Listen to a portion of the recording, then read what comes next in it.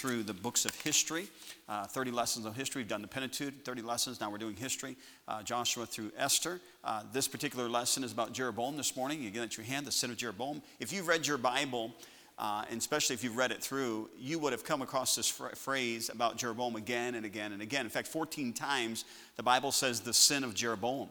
12 of those times it goes on to say, and he made Israel to sin. This was very a pivotal point as far as the history of Israel, because it not only divided the kingdom, but it also divided their worship of God. There was, when the split took place, Rehoboam took the 2 tribes, and of course that was Benjamin and Judah, and then Jeroboam took the other 10 tribes. Those 10 tribes never had one good king that the Bible says he did right in the sight of the Lord. Now, Judah, they didn't have every king that was right, but they had several kings. And what was the turning point for Israel, the 10 tribes, was this, what Jeroboam did when he decided, hey, listen, we're going to serve 2 golden calves instead of serving the Lord God Almighty. And God doesn't want anybody to replace him. The very first commandment is, thou shalt what? Thou shalt, actually, the first commandment, forgive me, that's the greatest commandment. The first commandment is, thou shalt not have any other gods before me. And by the way, that hasn't changed. God doesn't want us to put anything before him. And whether it's a person or circumstance or recreation, whatever it might be, God wants to be first place. So let's look at our Bible now this morning. We're in 1 Kings chapter number 12. Look in verse number 25. 1 Kings chapter 12 in verse number 25. It says, then Jeroboam built Shechem. Now again, this is after the split of the kingdom. Then Jeroboam built Shechem in Mount Ephraim and dwelt therein, and went out from thence and built Peniel. And Jeroboam said in his heart, now shall the kingdom return to the house of David, if this people go up to do sacrifice in the house of the Lord at Jerusalem. Then shall the heart of this people turn again unto their Lord, even unto Rehoboam king of Judah, and they shall kill me and go again to Rehoboam king of Judah. Whereupon the king took counsel and made 2 calves of gold, and said unto them, it is too much for you to go up to Jerusalem. Behold thy gods, O Israel, which brought thee up out of the land of Egypt. Verse 29, and he set the one in Bethel, and the other put he in Dan. And this thing became a sin for the people, went to worship before the one, even unto Dan. And he made an house of high places, and made priests of the lowest of the people, which were not of the sons of Levi. And Jeroboam ordained a feast in the 8th month, on the 15th day of the month, like unto the feast that is in Judah, and he offered upon the altar. So did he in Bethel, sacrificing unto the calves that he had made. And he placed in Bethel the priests of the high places which he had made. So he offered upon the altar which he had made in Bethel the 15th day of the 8th month, even in the month which he had devised of his own heart, and ordained a feast unto the children of Israel. And he offered upon the altar and burnt incense. Church family, forgive me for not having a map this morning of Israel. It's probably been easier for you to understand as far as what's going on. When there was a split in division, the 10 tribes were the upper, you want to say the northern part, but northern of Israel. The southern part would have been Judah. Jerusalem was the capital city of all Israel before it was divided. It became the capital of Judah after the division.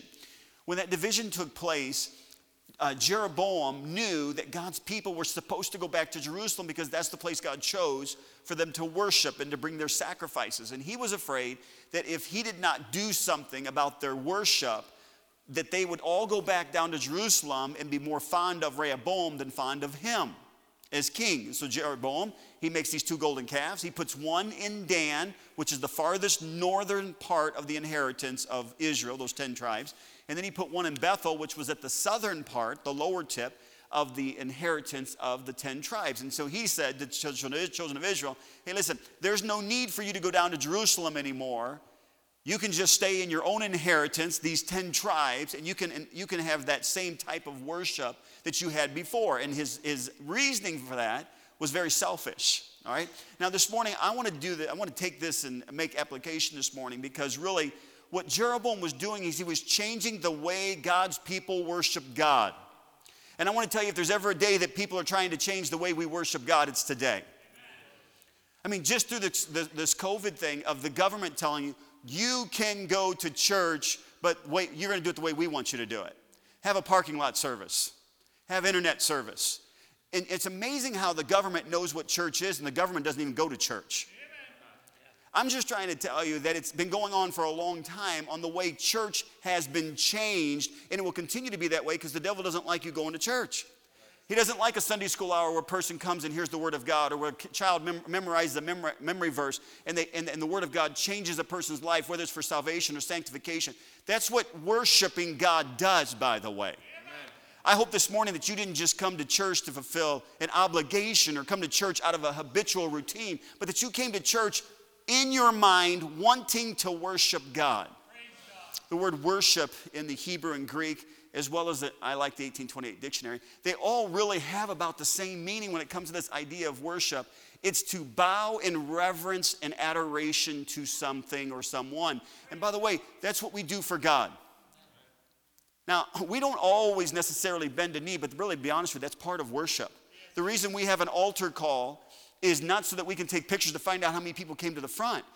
The invitation is an invite for us to do business with the Lord, and that's part of our worship. When we come to an old-fashioned altar and we bend a knee, we're bowing before God in our mind as well as in our physical being, saying, hey, listen, it's you that I'm thankful for. It's you that I have what I have. It's because of you. And that's what worship's all about. I love being in church because I like to be with God's people, and I like to be able to hear the Word of God. But we have to remember that a major part of why we come to church is not to see each other, but to see Him. And that's part of our worship. God, thank you for what you do in my life. Thank you for my family. Thank you for this church. Thank you for good health. Thank you for how you supply. Thank you for not giving me what I deserve. That's part of our worship of adoration to Him. Jeroboam decides that he was going to change that. Now I want to just point out several things about this idea of worship as far as and to me it's satanic, because by the way, what Jeroboam did back then is the same thing that's happening today. All righty? So let's look at these together. We're going to walk through these verses together. If you're still with me, say amen. Amen. Amen. I think you are too. Look at 1 Kings chapter number 12. Let's pick it up, read a couple verses now, verse 25, 26, and 27. Then Jeroboam built Shechem in Mount Ephraim and dwelt therein, and went out from thence and built Peniel. And Jeroboam said in his heart, now shall the kingdom return to the house of David, if this people go up to do sacrifice in the house of the Lord at Jerusalem. Then shall the heart of this people turn again unto their Lord, talking about Rehoboam, even unto Rehoboam king of Judah, and they shall kill me, and go again to Rehoboam king of Judah. Now, church, I want to tell you, I really believe that what Jeroboam's problem was, it was all about him. It was not about what's right or wrong. It's not about who we worship. The golden calves were just a way to keep the children of Israel, those 10 tribes, with him. And can I tell you, that's the same thing that's happened to worship today. It has gotten to be very self-centered instead of God-centered. That's right. Now, church, I'm not throwing stones this morning at other churches or other people, but we have to be careful as God's people. We're not coming to hear Pastor Hanks. I want to tell you something. I was gone this week. Brother DeLong, I think it was him that told me when I got back Friday night late, when I saw him. He said, I want to tell you something. I think it was Brother DeLong. I think it was him that told me. It might have been somebody else. Had two different people out on two different occasions have told me, I want to tell you something. Your Wednesday night crowd's like your Sunday morning service. I want to tell you, it should always be that way. Because we are not coming to hear a person, we're coming to hear God. We're coming to worship Him in our spirit. And we say to ourselves, well, the next person may be monotone, or the next person, might be bombastic, or the next person might be short, or the next person might be tall, the next person might have personality. Church family, it's not about the human instrument that we're listening to. It's about the Spirit of God that does something in our lives. This worship that Jeroboam was about, hey, listen, you don't need to go down to Jerusalem. You need to stay here with me. It's very interesting. I'm not going to take time, but you follow the passages through. This actually goes chapter 12, 13, and 14. Jeroboam is always at the golden calf. He's always there in Bethel. He's always there with what's going on. He wanted to be the center of attention. And that's not what worship is. I like Psalm 39, verse number 4, when it talks about man. It said, verily, every man, in his best state is altogether vanity. Altogether vanity. Have you ever figured out that these non-denominational mega churches are usually centered around one person? I'm talking about a human being, one person. The way the person speaks, the way the person smiles, the way the person conducts themselves. I want to tell you something. I don't like being gone from Heritage. I don't like being gone from Heritage because this is where God put me. Can I say this? Thank you.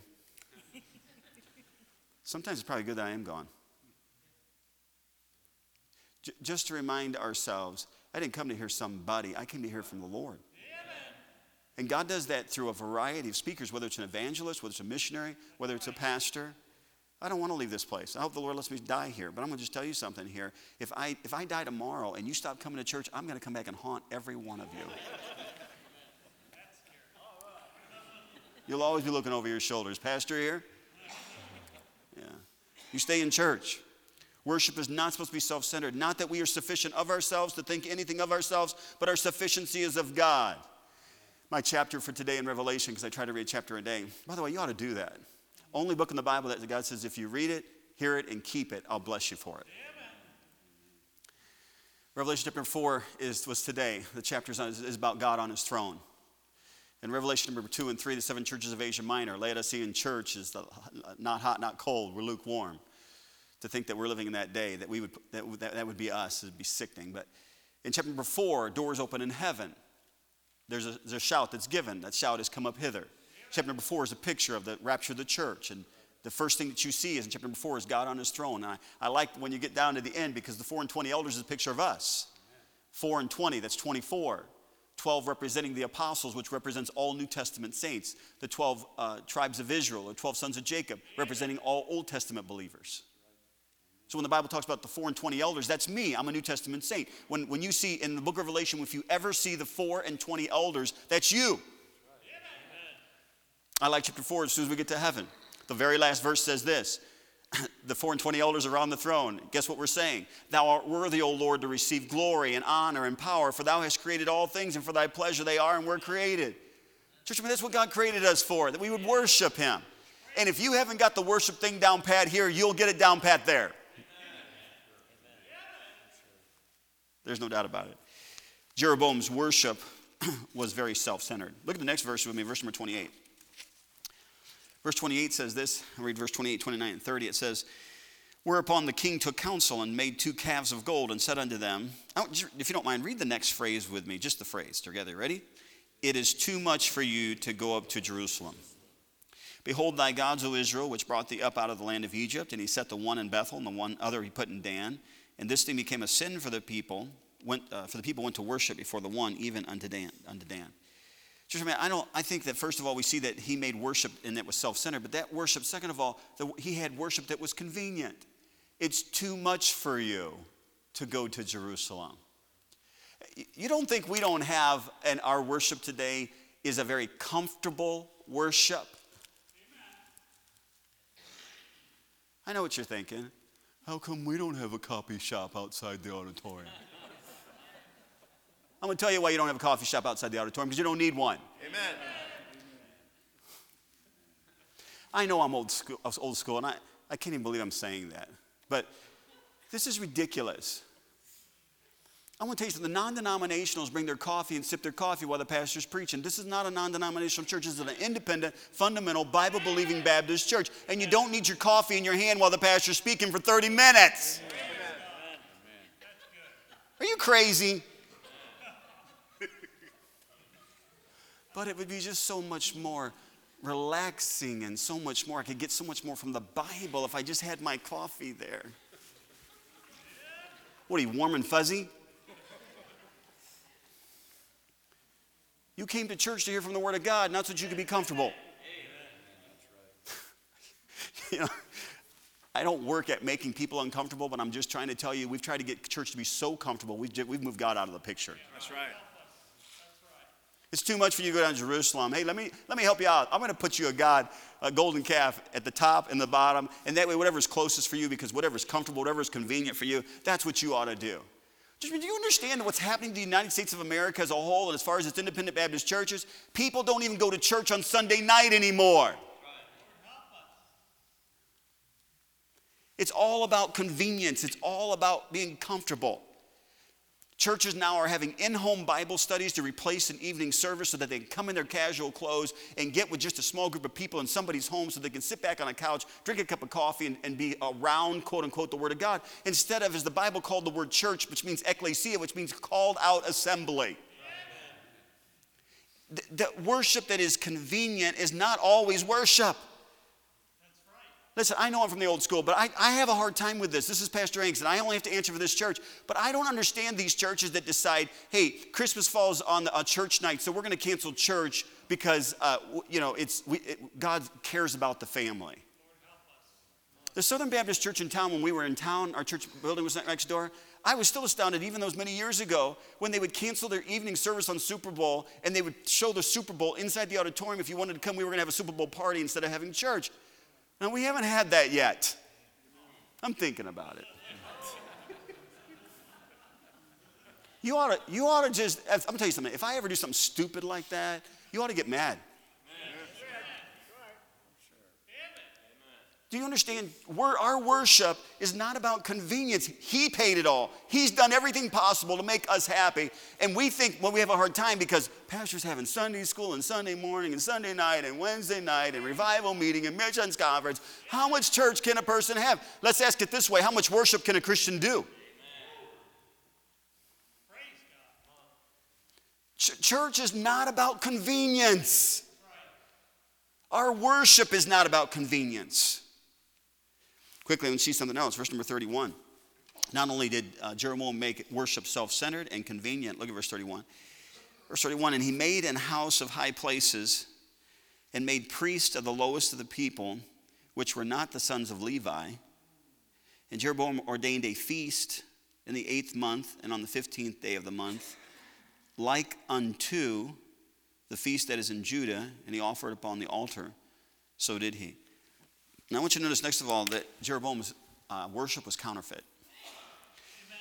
Church, let me think for just a moment here. He had a place of worship. He had priests. They called them priests, even though they weren't the sons of Levi. He had priests. He had feasts, just like the children of Israel were used to. He put them on the 8th day of whatever that month was. He put it on the exact same day that the feast was supposed to be on. Can I just tell you, he tried to replicate worship to the nth degree, but it was not worship. You know why? Because it wasn't the place God chose. It wasn't what God said to do. It was a golden calf. It wasn't even God Almighty. Why are we so in wonder why there are so many counterfeits to what we believe in our Christianity, but yet it's so close to the real thing? Can I just tell you, Jesus Christ is the same yesterday and today and forever. Amen. Malachi 3, he said, I am the Lord, I change not. Every time we start to inch this way with counterfeit things, what we're doing is we're setting up the next generation for untruths, falsehood. And I'm going to tell you, some people are going to die and go to hell because they're not having the truth. Right. Satan is just a counterfeit of our God the Father. I mean, the verse that says that in 2 Corinthians chapter 11, you know, turn to verse 13, 14, says, for such are false prophets, deceitful workers, transforming themselves into the apostles of Christ, and no marvel, for Satan himself is transformed into an angel of light. I did not realize there was another version of the Bible until I came to Heritage 27 years ago. And a college student that was married, they had just started coming to church after I was here in my first year. Dean Chandler was his name. I don't know why I just remembered his name. Dean Chandler was his name. Dean Chandler came up to me and says, hey, what's wrong with this other version? Now, I grew up in a church. Nobody ever had to say the King James Version was the Word of God because there was no other version. My dad would just hold up his Bible and say, this is the Word of God. It wasn't that which version do you have? There was no other version. And I'm just trying to tell you that today in our society, there's things that we're having to fight over, debate over, that should never have to be fought over, debated over. But the devil, he has changed things. I want to tell you something. The Bible talks about singing hymns, psalms and hymns and spiritual songs. All right? This contemporary junk coming out doesn't fit any three of those. I want to tell you, we're getting a group of young people that are getting attached to this stuff because the music is so close to what the world's music is, but they can quote unquote be Christian about it, but it's not Christian. It's counterfeit. But it just makes me feel so good. That's exactly what it does. It appeals to your flesh and not your spirit. Do you understand what Satan is doing? The same thing Jeroboam did. He wants things to seem spiritual, but they're not spiritual. He wants things to seem like it's godly, but it's not godly. Church family, if somebody came in today and said, hey, listen, we have another pastor from another church. He pastors a Satanist church down the street, and I think there's some good things you can hear from him today. You would say, what in the world? Satan does not print phony money on orange paper. He prints it on green, as close to the real thing as possible. And that's what's going on in our worship today. And what's happening is our kids are being raised and they're scratching their head. Well, what's wrong with this? They're saved. I'm just telling you, we still need the old-fashioned. Amen. Hey, listen to me, church family. I was talking to Brother Mark yesterday. Brother, how many remember we used to have those screens up here, the big screens? How many remember those days? How many remember the day that screen went wacky? Were you in the service? Yes. I had a visiting speaker here. Visiting speaker was sitting there. I was sitting right there. It was just about time for him to come up and preach. It was during the last song of the song service, and all of a sudden, on the screen that was on that, you can see the wall plate there, that was sitting right over there, Curious George came on. And I'm standing this way, and I could see everybody laughing. I didn't know what they were laughing about until I looked up, and I about died.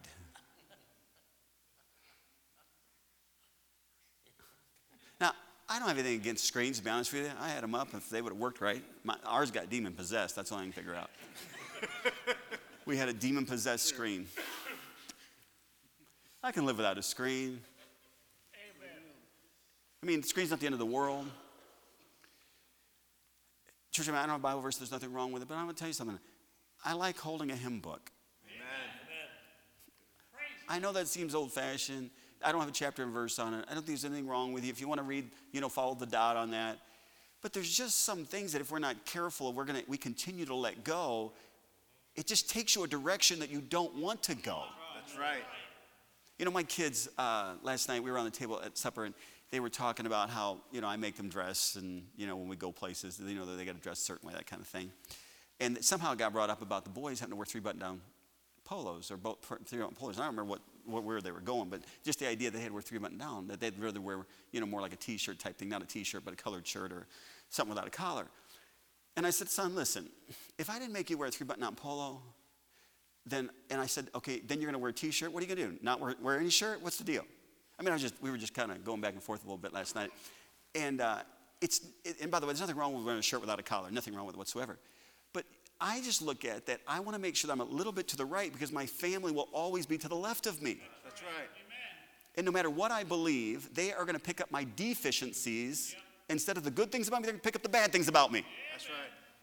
It's just part of our human nature. That's right. Very rarely does a person go to the right of somebody. They always go to the left of somebody. Amen. So I tell my kid, you're going to live. Just because you have to wear a 3-button collar, you'll be all right. All right. They think they're going to die. All righty. Can I just tell you, I know there's some things that we do around here that might seem a little bit to the right. Doesn't make us any more spiritual. That's right. It's just direction. Amen. I just want the direction to stay right. People who they've never been to our church, they get their own ideas as far as what this church is like. They never stepped foot inside this door. But there are a few that have stepped foot inside this door, and they figure out something. There's some real people there. I don't know how many times I've heard this. I have never been to a church before where so many people shook my hand. Thankfully, but there's people who will never come to this church, and all they go on is what they've heard, usually from a disgruntled person or something. That's all they can ever go on. But church, I want it to be said of this church that this church gets the gospel to people. This church that believes Jesus Christ died on the cross for our sins, and he's the only one that can take you to heaven. I want somebody to say, yeah, that's a conservative church. Well, church, don't you love Lawrence, Kansas?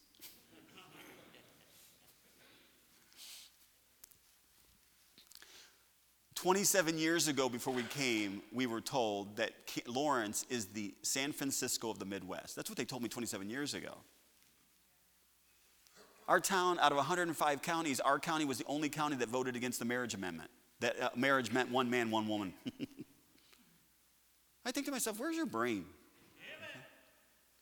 But church family, do you understand that without Jesus Christ, they are going to die and go to hell? That's right. Forever. And if we don't hold to the doctrines of Scripture and to what the Bible teaches, instead of trying to move ourselves to the left so that we can, quote unquote, reach more people, this church will close. Because this church is only in existence because there's a God in heaven. That's right. If he wants the door to close, he'd close it tomorrow. That's right. Our worship. Jeroboam's worship was self-centered. Jeroboam's worship was convenient. Jeroboam's worship was counterfeit. Quickly, I want to show you this last thing, and I'll be done this morning. Look at your Bible again. Jump down to verse number 32. Church, I'm going to pick, verse 32. And Jeroboam ordained a feast in the 8th month, on the 15th day of the month, like unto the feast that is in Judah, and he offered upon the altar. Now look what he says next, verse 32. So did he in Bethel, sacrificing unto the calves that, what's the next three words? He had made. And he placed in Bethel the priests of the high places, which, what's the last three words? He had made. So he offered upon the altar which he had made in Bethel the 15th day of the 8th month, even in the month which he had devised.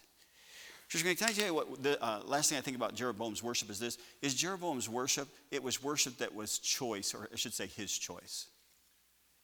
It was all about what he wanted. I know I'm running out of time this morning. I want you to see something, though, if you don't mind. Would you turn over to Deuteronomy for just a moment? Deuteronomy, let me pick out here. Deuteronomy, let's start in chapter 12. Deuteronomy chapter 12, all right? I'm going to hustle here, but I want you to look at just one thing that's interesting about this worship. In Deuteronomy chapter 12, look at verse number 5. Deuteronomy chapter 12, verse number 5. And I'm going to pinpoint several things here. Verse 5, first phrase. But unto the place which the Lord your God shall what? Choose. Look at verse number 11. Then there shall be a place which the Lord your God shall what? Verse 14. But in the place which the Lord shall choose. Verse 18. But thou must eat them, talking about the sacrifice, eat them before the Lord thy God in the place which the Lord thy God shall choose. Verse 26. If the place which the Lord thy God shall choose. Chapter 14. Flip over chapter verse number 23. Chapter 14, verse 23. And thou shalt eat before the Lord thy God in the place which the Lord shall choose to place his name there, the tithe of thy corn, of thy wine, of thine oil, of the firstlings of the herds and of the flocks, that thou mayest learn to fear the Lord thy God always, and if the way be too long for thee, so that thou art not able to carry it, or if the place be too far from thee, which the Lord thy God shall choose to set his name there, when the Lord thy God hath blessed thee, then shalt thou turn it unto money, and bind up the money in thine hand, and shalt go unto the place which the Lord thy God shall choose.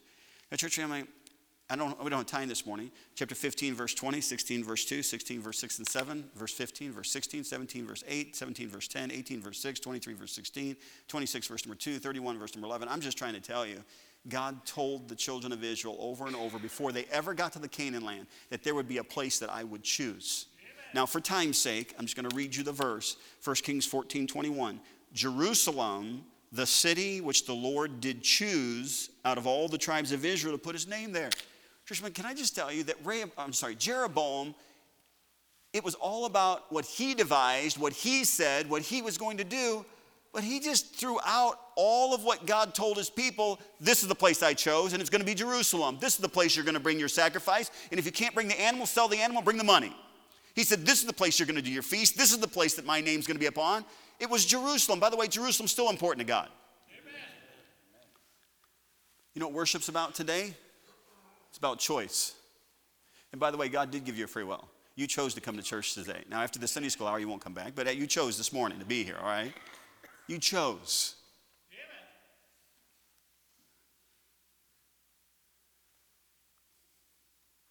You know, God's very good to us. He does give us choice. That's why he gives free will.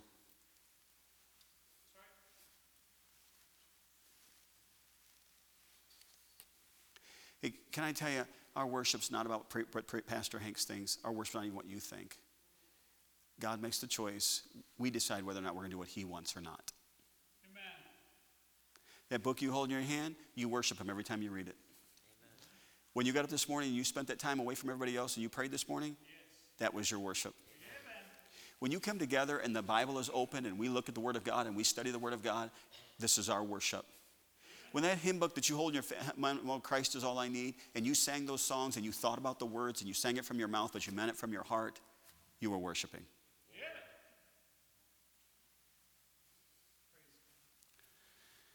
Church family, don't get wrapped up with all the other types of worship that's going on.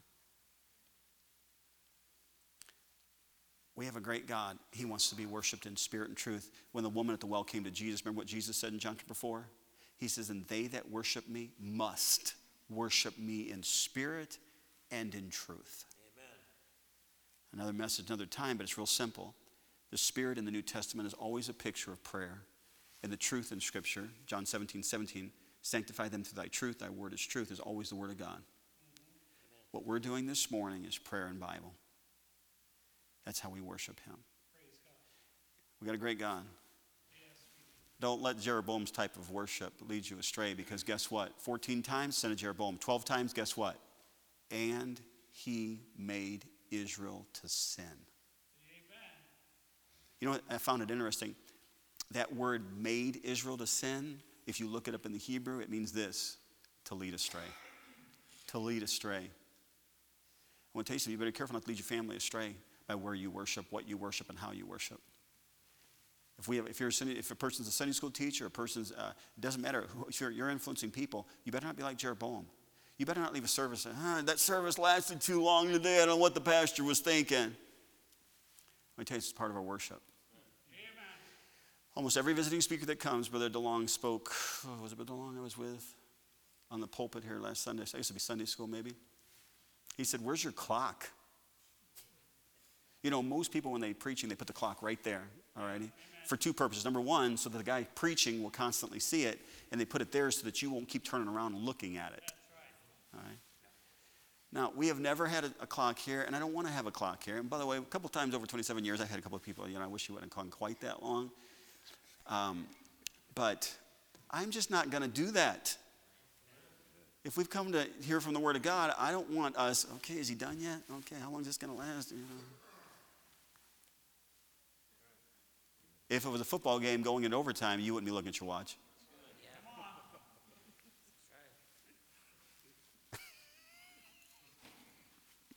That's close. You can go get your coffee. Let's pray.